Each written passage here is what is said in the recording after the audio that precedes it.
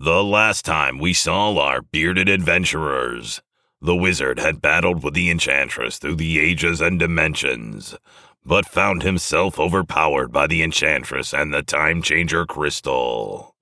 The wizard and the enchantress reappear back in Franklin, in the midst of a battle that was going poorly for the rest of our heroes.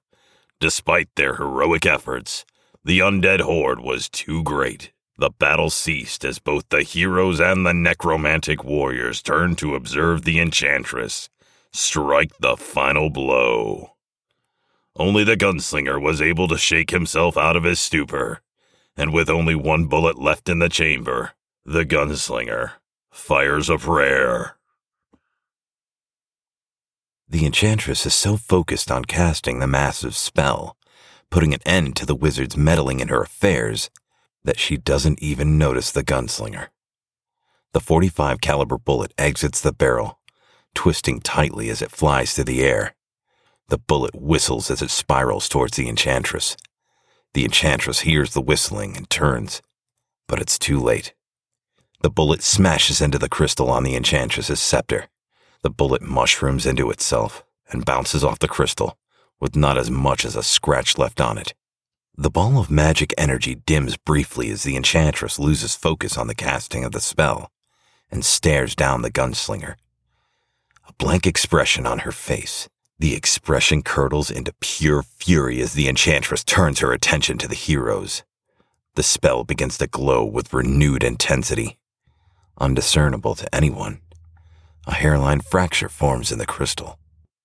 The enchantress raises the scepter, ready to rain down the spell upon the heroes. She howls as she targets the heroes. The crystal's crack begins to spiderweb. The enchantress casts the spell, but just as she unleashes the magic energy, the crystal explodes, unable to channel the vast energy called upon by the enchantress. The magic energy swirls around the enchantress, raging out of control.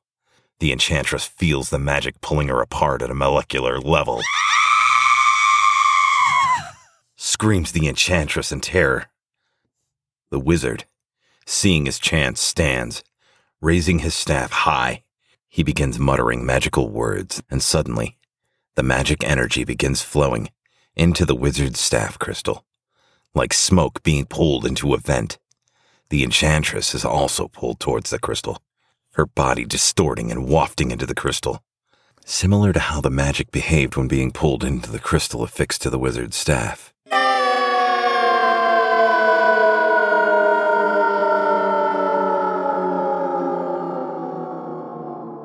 Screams the enchantress as she disappears into the wizard's staff.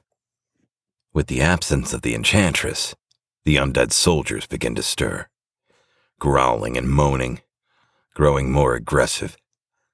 The large cloud of cosmic energy continues to funnel into the wizard's staff, and his eyes begin to glow a bright blue.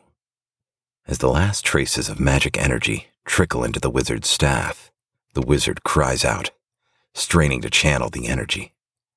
Suddenly, he drives his staff into the ground, sending out a magic shockwave that blows by the heroes. The shockwave, charged with cosmic energy, slams into the undead horde surrounding the heroes, the corrupted bodies disintegrating and blowing away like ash in the wind. The heroes look around at the aftermath, stunned at what just unfolded right before their eyes. The hero falls to his knees, exhausted by the extended conflict. He rolls onto his back, staring up at the crisp blue sky. The gunslinger drops to his haunches, leaning up against the inventor's crushed exoskeleton, resting his still-smoking revolvers, propped on his knees. Captain Crimson drops to one knee, chest heaving and sweat running down his forehead. He allows his sword to fall from his grip, falling to the ground beside him, as he himself falls down in total exhaustion. The barkeep sits nearby with the inventor. The pair laugh, overjoyed by the fact that they get to see another sunrise. The distiller and Dr. Wolf stand over the scribe. In the midst of battle, the scribe took a blade to his side.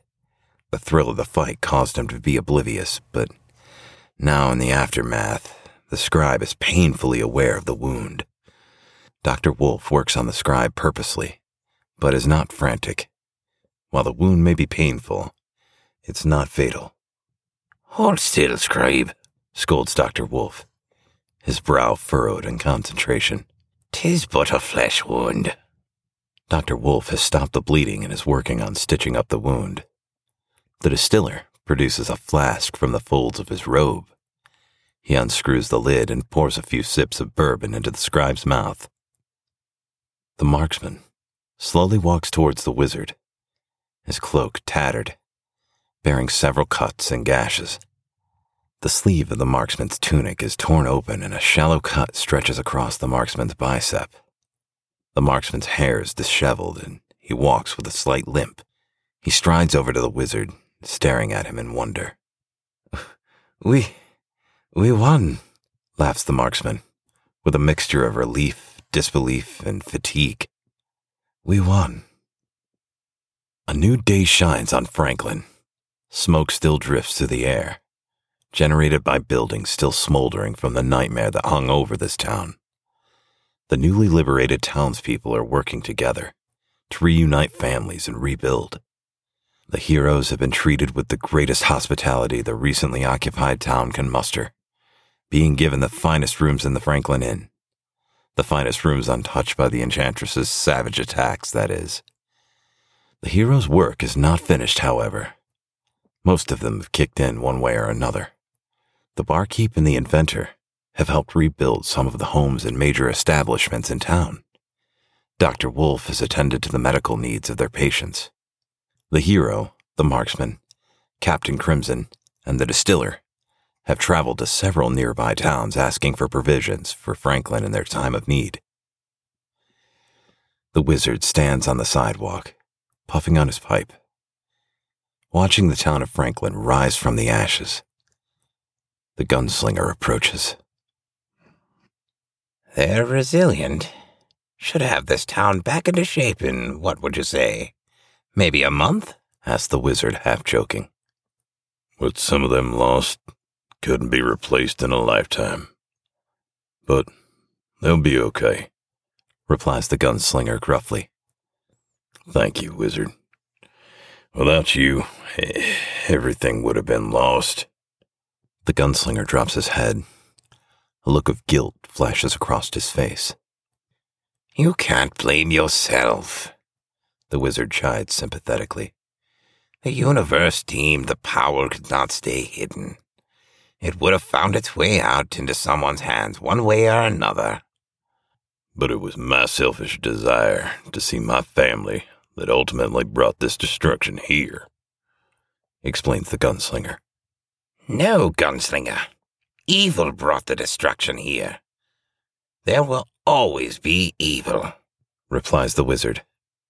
His gaze looks out at the heroes around the town. The barkeep helping raise a storefront.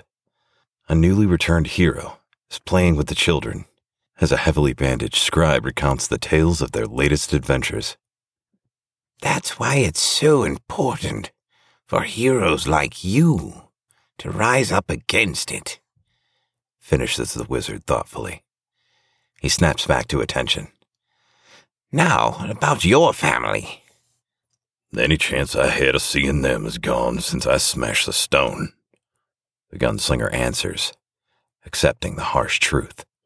No, my dear gunslinger, replies the wizard gleefully. My staff absorbed the immense power of the time-changer crystal. While I do have the power at my disposal, the Ephod back at the island had the proper spells cast upon it. It may take a while to find them and learn them, but once I do, you'll see your family again. The gunslinger looks at the wizard, unsure if he can believe what he heard. The look of awe turns to a smile of gratitude as the gunslinger slaps the wizard on the back in appreciation. It's a new day, a new start for everyone. But, in the meantime, begins the wizard. The stone on his staff begins to glow bright blue. The gunslinger looks down in astonishment as the time travel wristband begins to glow the same blue hue.